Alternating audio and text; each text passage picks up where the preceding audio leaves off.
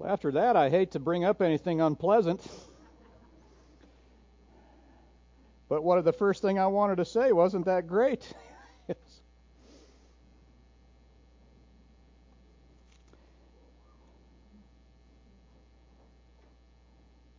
See by the bulletin cover, good without God. Good without God. You know, I was looking up images to use on the bulletin cover. I think that's what I Googled, good without God, ? And a lot of the hits were pictures of T-shirts. You know, it says, I'm good without God, good without God. I don't need God to be good. You know, a lot of T-shirts like that. And the reason I was looking for it, looking for that, an image like that, is that I had read for the first time in American history, a majority of Americans believe faith is not necessary for morality. 56%, 2017, 56% of Americans do not see religious faith as a prerequisite for moral virtue, and that's up from 49% in 2011. Pew Research, no pun intended, has not that kind of pew. And they attribute the new majority opinion to the rise of the nuns. Once again, not nuns, N-U-N-S. N-O-N-E-S. N-O-N-E-S. There's the increase of people who believe it's not necessary for God, it's not necessary to believe in God for people to live moral lives. The rise of the nuns. Nuns are people who, where the box says religious preference, or the blank says religious preference, they write none, N-O-N-E, or they check the box that says none. And so it's easy to see. Well, that's probably where the increase was, because it just stands to reason. If you were being, just imagine somebody being polled by Pew Research, and they say, well, do you have a particular religious belief or affiliation? You say no. They'd say no, no, no. And they say, well, the next question would be, well, since you have no religious belief or affiliation, is it still possible for you to be a good person? Well, of course. So, who's going to say, well, I don't have any religious affiliation, but no, that's because I'm wicked. I'm evil. They say, good. No, they say, sure, I'm a good person. I'm just not a religious person. But I'm a good person. And, of course, if you talk to folks, too, like I do, one of the things that's easy to hear is, I'm a lot better than a lot of religious people I know, right? So it's easy to see how that would happen, but it is a change, though. It is a change in our culture. It's a change in our country, because that's not what people have thought in the past, and that's not how it started out. That's not what the founders thought. And this isn't my point today, but just to kind of see that there's a real shift in that. The majority of people don't see any necessary connection between moral goodness and religious faith. Here's a quote: I believe that religion is the only solid base of morals, and that morals are the only possible support of free governments. That's the fellow who wrote the preamble to the Constitution of the United States. His name's Gouverneur Morris. Not governor of anything. That's his first name, Governor. How's that for putting a burden on him? A little 2-year-old named Governor, 5, 12, 18. He did get to be senator from New York, so for a time he was Senator Gouverneur Morris. But he thought that the American form of government could not stand without moral people, and that moral people could not arise out of anything other than a religious people. And by religion, in those days, when they said religion, they were talking about Christian religion. And I'm just talking about religion in general. Here's another quote: religion and morality are the essential pillars of civil society. That's the guy on the $1 bill. GW number 1. Here's another.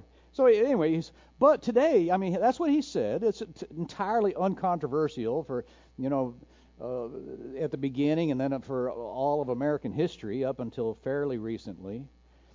And now the majority of Americans say, no, you don't need to. One of those two pillars is unnecessary. Here's another, just one more, just to show you that there's been a significant shift. The moral principles contained in the Scriptures, and that, by the way, that shows when they're talking about religion, they're talking about biblical religion. They're talking about Christian religion. They just use the term religion in a narrower way than we would in our time. The moral principles contained in the Scriptures ought to form the basis of all our civil constitutions and laws. Well, can you imagine a politician just saying that much? I don't have this in my notes to say. Can you imagine a politician today saying the moral principles contained in the Scriptures ought to form the basis of our laws? Whew, we would know about that, wouldn't we? He'd be in the news, or she. Anyway, all the miseries, this quote continues, all the miseries and evils which men suffer from, vice, crime, ambition, injustice, oppression, slavery, he said, slavery, and war proceed from their despising or neglecting the precepts contained in the Bible. It's Noah Webster. He comes a little after the founders. He's like the next generation, but same prevailing opinion. The religion of the Bible is the basis for the security of a civil society of free men and women. All right, well, that's kind of like, those are like 4th of July quotes, you know. But some people say, well, you know, they had to say things like that for political expediency. They were paying lip service to religion. There were a lot more religious people back then. That was a way to just curry favor to get votes, and you know, they just got popularity with that, and they just kind of had to say things like that. That's like a flag and apple pie, and it was just a kind of a throwaway thing that didn't mean a whole lot. And maybe that's possible. Maybe that played a part. But it's also possible that this is part of it too, that the ability to think deeply, an aptitude for close and careful reasoning was a lot more common before television, before radio, before the internet, before the soundbite, before the 140-character tweet. If you don't think that, try reading a Puritan sermon. Try reading a Puritan sermon and just imagine a farmer sitting there in the pews. His wife and his kids. Imagine a sermon that used the term 13thly, and then tell yourself that we are their intellectual betters. But anyway, the point is that there's a significant shift, and in a way, the nuns, N-O-N-E-S, they're right about morality. They're right about this, but not in the way that they imagine. And here's how it's true. The Bible freely admits that belief in God is not necessary for man to live morally. The Bible admits that it's more than an admission. It claims as a point in favor of the existence of God, in favor of God being the author of morality, the idea that there are people who do not believe in God, who nevertheless believe in right and wrong, and they live morally at least sometimes. The Bible says that's not a bug, that's not a flaw in our argument, it's a feature. Did you know that? The Bible turns that reality that people have a sense of right and wrong and behave morally, even apart from belief in God, into an argument for God as the source of morality. Here's the passage, Romans 2. For all who have sinned without the law, they don't know the law. He's talking about Gentile people. They don't know the law. All who have sinned without the law will also perish without the law, and all who have sinned under the law will be judged by the law. For it is not the hearers of the law who are righteous before God, but the doers of the law who will be justified. For when Gentiles who do not have the law, in other words, people who don't know God, people who don't recognize God as the great lawgiver, idolaters, atheists, anything but people who believe in the one true God. That's who we're talking about. When they, by nature, do what the law requires,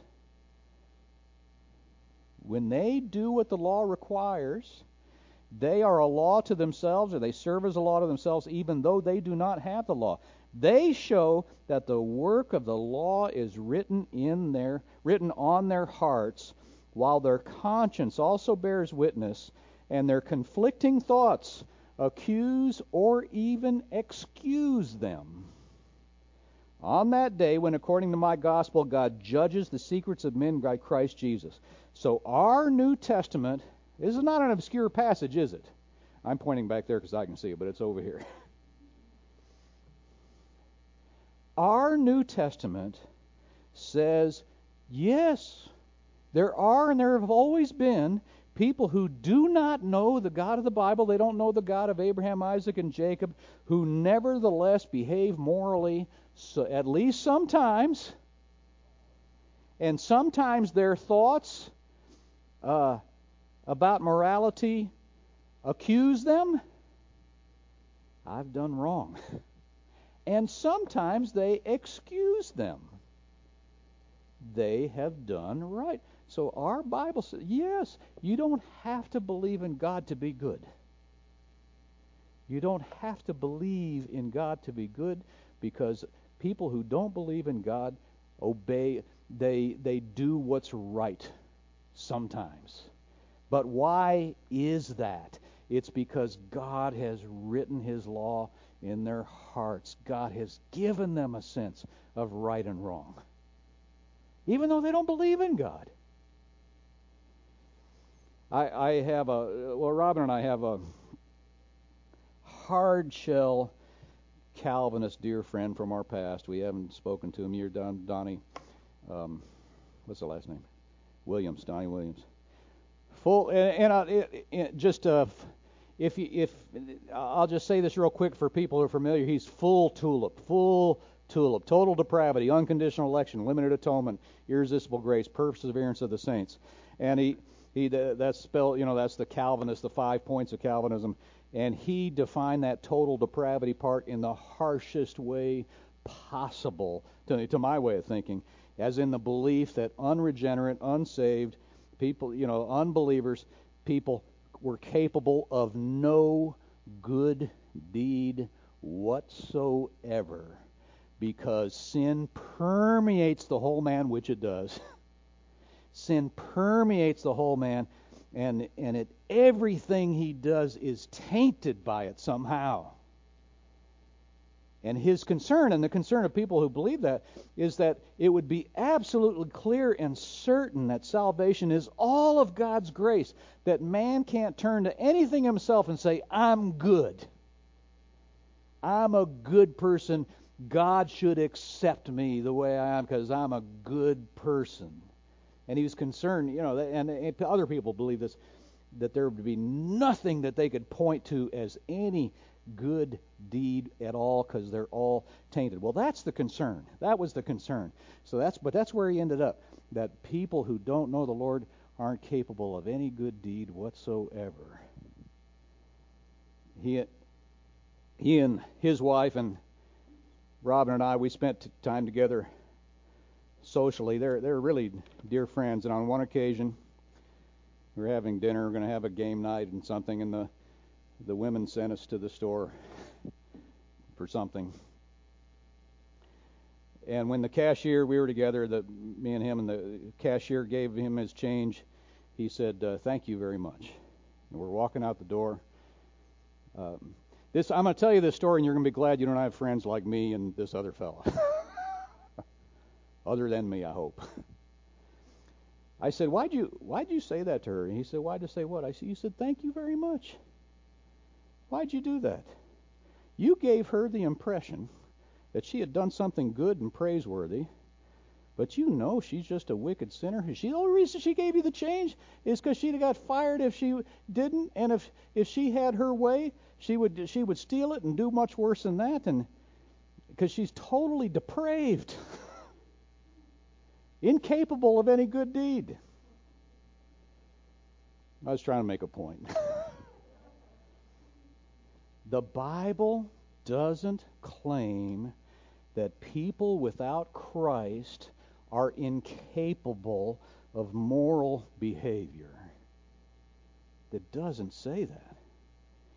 But it does say that their moral sense, to the extent that it is truly moral, came from God Himself, whether they believe in Him or not. God has put it in the hearts of people generally a sense of right and wrong, and it comes from Him. It isn't that morality is impossible apart from belief in God.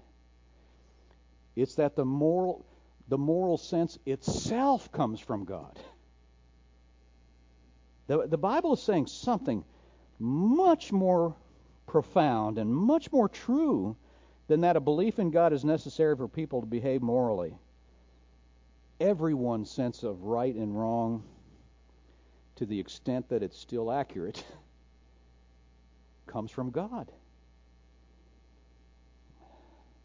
God planted it in you, He planted it in me, and in people generally. And here's what the biblical argument is. That anyone wants to be a good person. That anyone wants to be a good person is evidence that they're made in God's image. Is evidence that God made them. And made them want to be.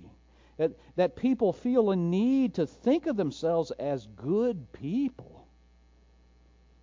We live in a post-Christian age, really. Do people care about being good people? Practically everybody cares deeply about thinking of themselves and other people thinking of them as good people. Our world, our generation, it brims with evidence of that. Here's like just the way things are. You watch the news, you watch television, you hear the way people talk. That's wrong, says everybody about everything all the time, right? That's wrong. There's a sin of the week all the time. Sin of the week, sin of the year, sin of the month. Sexually predatory behavior is wrong, and somebody needs to pay. Racism is wrong.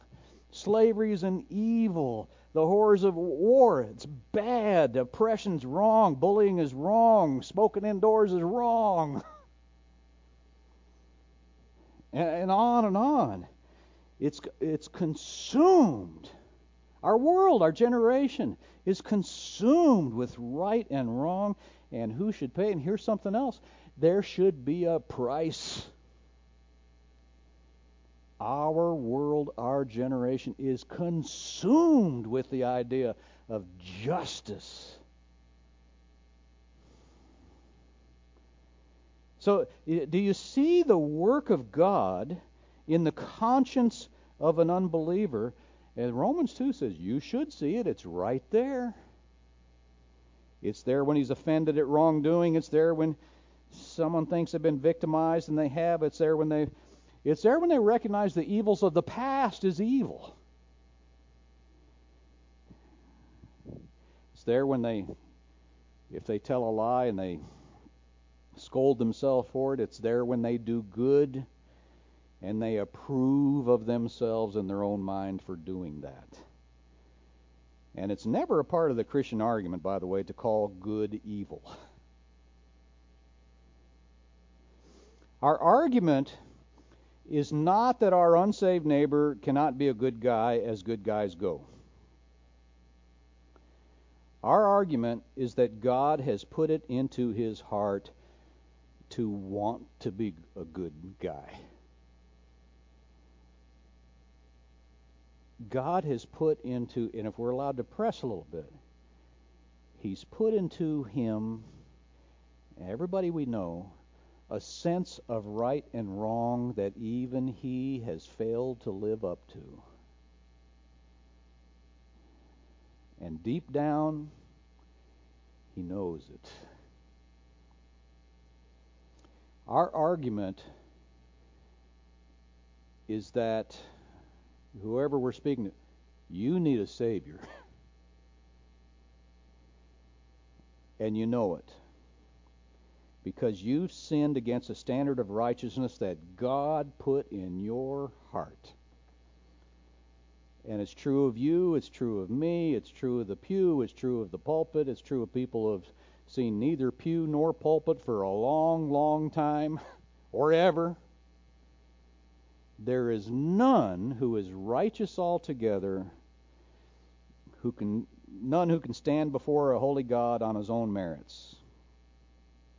In Romans 2, it speaks of the time when God will judge the secrets of men by Christ Jesus. That's frightening, isn't it? The things no one else knows, the things that the sins covered up by time, or how about this, the sins done entirely within the confines of the inner man. Samuel Johnson, 18th century author, said, "Every man knows that of himself which he dares not tell his dearest friend." Still true. And I think we can go further than that. Sometimes truths about ourselves are so painful we've decided not to tell ourselves.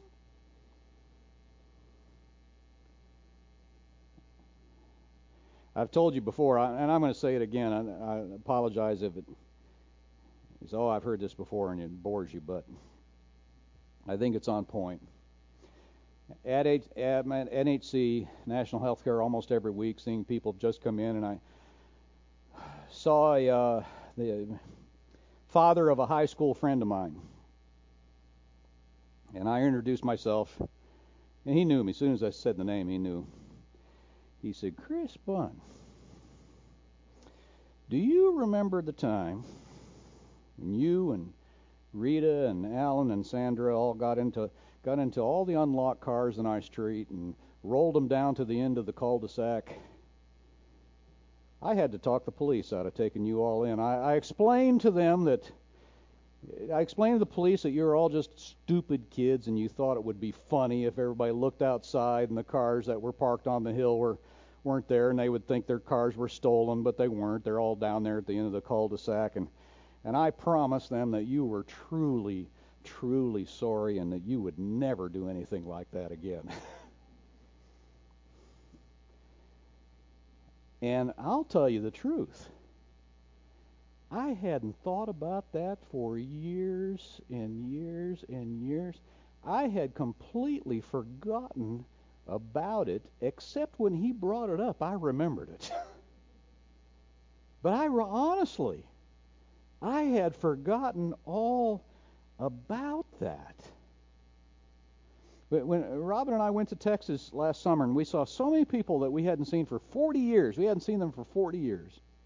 And it was amazing how we remembered things about them that they had forgotten, and they had remembered things about us that we had forgotten. And some of them we remembered when they said it, and some of it, even after they said it, I don't remember that. I said, oh yeah, that was, this is what happened, this was said. Now here's the question. Do you think people in general tend to put out of their minds those events in their lives that don't reflect on them so well?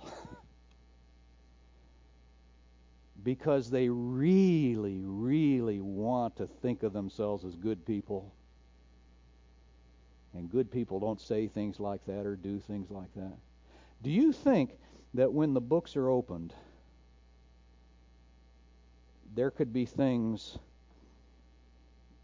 you had forgotten all about. But they happened, and they had their effect. Here's another one. I know almost all of you know this. I've told you about the mother of a friend of mine at NHC. I'll cut to the chase, but she still talks to me, and she does this every single week. She still talks to me like I'm the 16-year-old she met with her son almost 50 years ago. Half a century.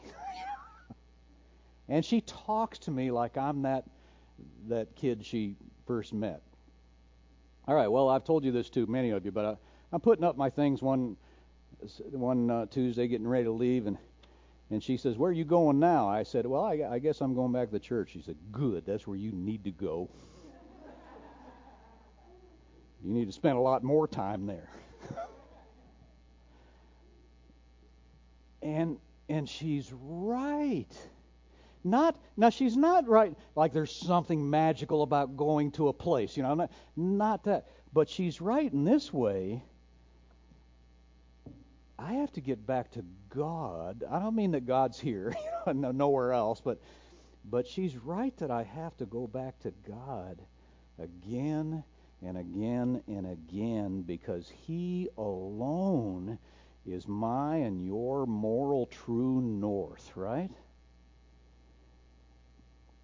And He alone can show me in His Word and by His Spirit where I have excused myself, justified myself, have conveniently forgotten some of the things I needed saving from. He alone can sanctify me. He alone can grow in me so what He calls holiness. I was thinking when we were singing, this passage came to mind, where author of Hebrews is speaking to people that need to go back a grade.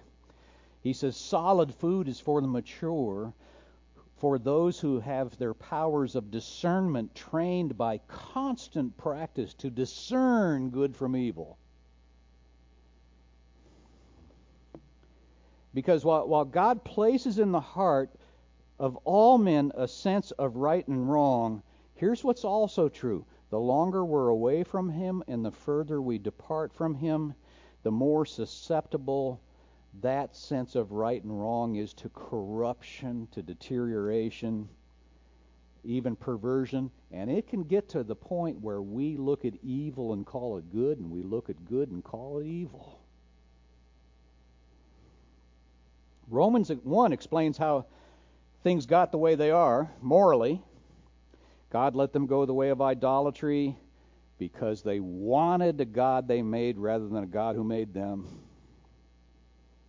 God gave them up in the lust of their hearts to impurity, to the dishonoring of their own bodies among themselves. Because they wanted to. That's what they wanted. And Romans sums it up this way, and you can read this with me. 1:28. "And since they did not see fit to acknowledge God, God gave them up to a debased mind to do what ought not to be done. They were filled with all manner of unrighteousness, evil, covetous, malice. They are full of envy, murder, strife, deceit, maliciousness. They're gossips, slanderers, haters of God, insolent, haughty, boastful, inventors of evil, disobedient to parents." What's that doing in this list? There it is. "Foolish, faithless, heartless, ruthless. Though they know God's righteous decree that those who practice such things deserve to die, they not only do them, but give approval to those who practice them." And note that last part. They give approval.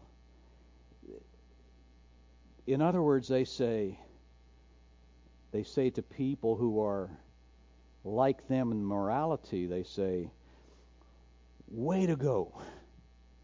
How brave you are. How true you are to yourself. How authentic, how bold, how courageous." Well, isn't that right where we are? Isn't that exactly where we are? in some ways, important ways, in ways that really affect people's lives. Not altogether, but in some ways, evil has become good, good has become evil. The conscience can become seared so that it just doesn't work anymore. It not only excuses evil, but it mistakes evil for a positive good. And so here you and I just can easily, we're drifting the same current, excusing things that our parents condemned, winking at what shocked people before us, accepting in ourselves what the Bible says must be overcome in those who will enter the kingdom. So here's the other truth. Here's the other side of the coin. We need the Lord to keep our moral compass. I say keep. To get our moral compass pointed to the true north. The moral sense itself comes from God, but how sin erodes it, corrupts it. Eventually, the point where we look at good and say it's evil, we look at evil, call it good. That's all of us. That's all of us. Look at this verse, this passage. The law of the Lord is perfect, reviving the soul. The testimony of the Lord is sure, making wise the simple. The precepts of the Lord are right, rejoicing the heart. The commandment of the Lord is pure, enlightening the eyes. The fear of the Lord is clean, enduring forever. The rules of the Lord are true and righteous altogether. More to be desired are they than gold, even much fine gold, sweeter also than honey, and drippings of the honeycomb. Moreover, by them your servant is warned. In keeping them there is great reward. Recalibration, recalibration, recalibration. All right, so what are the so what's today? What are the takeaways? Let me just say three real quickly. Here's first. If you do this, stop thinking and talking in terms of the world being full of good people and bad people. Especially if you've got the Christians figured out as the good people and everyone else is the bad people. It just doesn't fly. Because Christians can be and have been and will be observed doing bad things. And non-Christians can be observed and have been observed and will continue to be observed doing good things.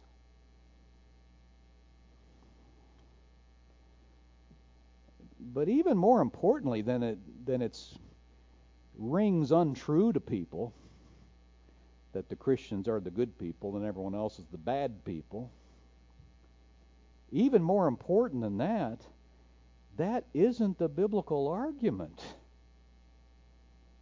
The Bible's position is that everybody, or almost everybody, unless they're just deep into that seared conscience, is capable of doing good, but everybody does evil. The Bible's position is that every last one of us has been infected by the sin virus, and sin inevitably tends to skew the moral sense, even mine, where I have to recalibrate and come to the true north all the time, daily. Every one of us needs the Lord to set us right. It isn't good people and bad people. It's people who are being saved and people who are not. It's people who are being transformed into His moral image in a lifelong process. And those whose moral sense is subject without correction to being skewed by sin. And if someone is hearing us say, I mean hearing, like how they're translating it in their own mind. If someone is hearing us say, I'm good and you're bad and you need to be good like me, and Jesus is the one who can do it for you, then either they're not hearing us right or we're not saying it right. That's not the gospel. Here's the gospel. For Christ also suffered for sins, the righteous for the unrighteous, that he might bring us to God, being put to death in the flesh but made alive in the spirit. That's the gospel. Here it is again. The saying is trustworthy. That's 1 Peter 3, by the way. 1 Peter 3:18, if you didn't recognize the verse. Here it is again. The saying is trustworthy and deserving of full acceptance, that Christ Jesus came into the world to save sinners, of whom I am the foremost. That's the gospel humbly put. So that's first. It is not to think of the world, not to talk of the world in terms of the bad people over there and the good people in here. Second, make the biblical argument about morality. Make the biblical argument, and it is not that it's impossible for people to do good things apart from belief in God. That's not the biblical argument. Here it is, Romans 2, it's just to say it again. It is the fact that your conscience, your sense of right and wrong that sometimes commends you and sometimes condemns you, already shows the work of God in your heart.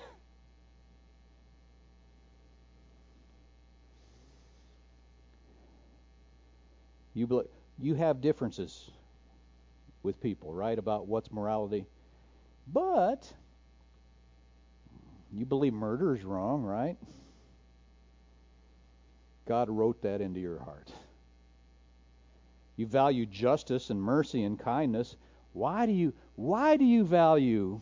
We say, I think this is the biblical argument to make with people who don't believe in God or don't believe God's necessary for morality.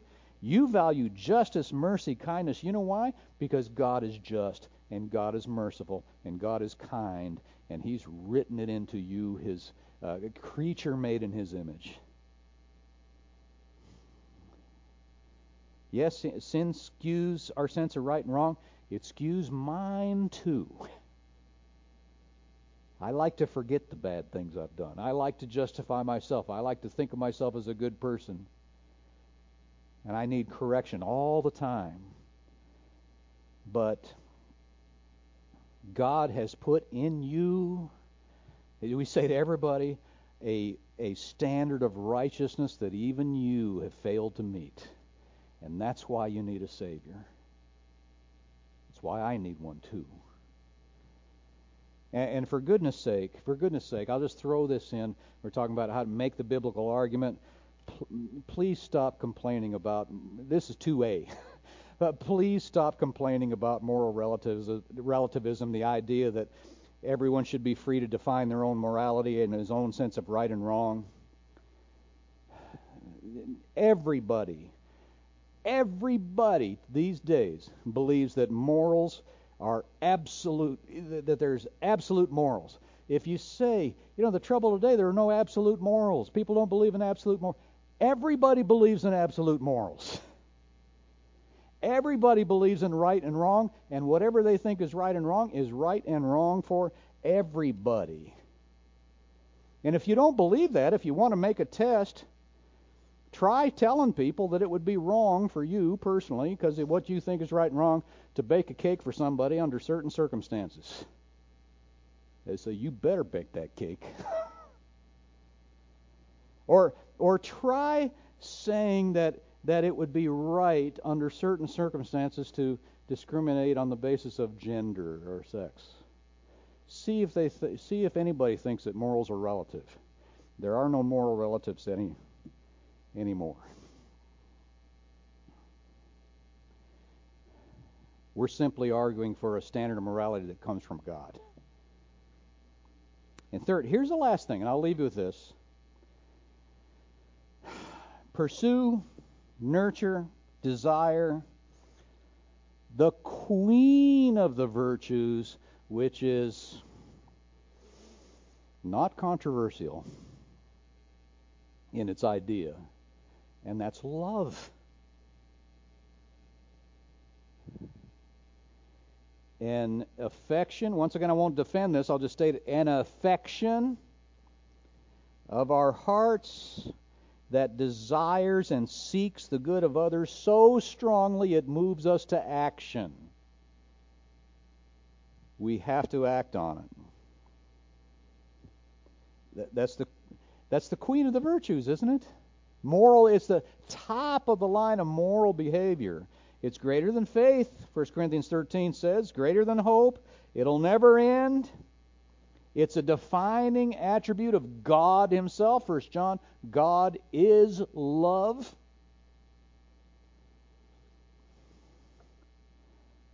So 1 John says, everyone who knows God will reflect that love. God loved His enemies, which was us. He made us His children. And that's the love that's poured out in our hearts. We're even to love our enemies. Now we're talking about this argument, how you talk with people, how you argue with, or how you present arguments, not argue with, but what do you say? What do you say about morality? Boy, we're even to love our enemies. Wouldn't that surprise them? That would sure show them something different. Here's how countercultural it would be if we would do this. The way they have it figured, those who don't have enough love, by their reckoning, must be silenced, must be crushed, must be run out of society. Leave it to the world, the flesh, and the devil to make it where you can show your love by really hating people don't have enough of it. There's something perverse there, isn't there? Where you can show your love by your vehemence, your hatred for people that you don't think have enough of it. However, we're to love as God loved and loves us. And why? Because that's the highest part of morality that He's put in us. He's love. He created us. It's in us to do this.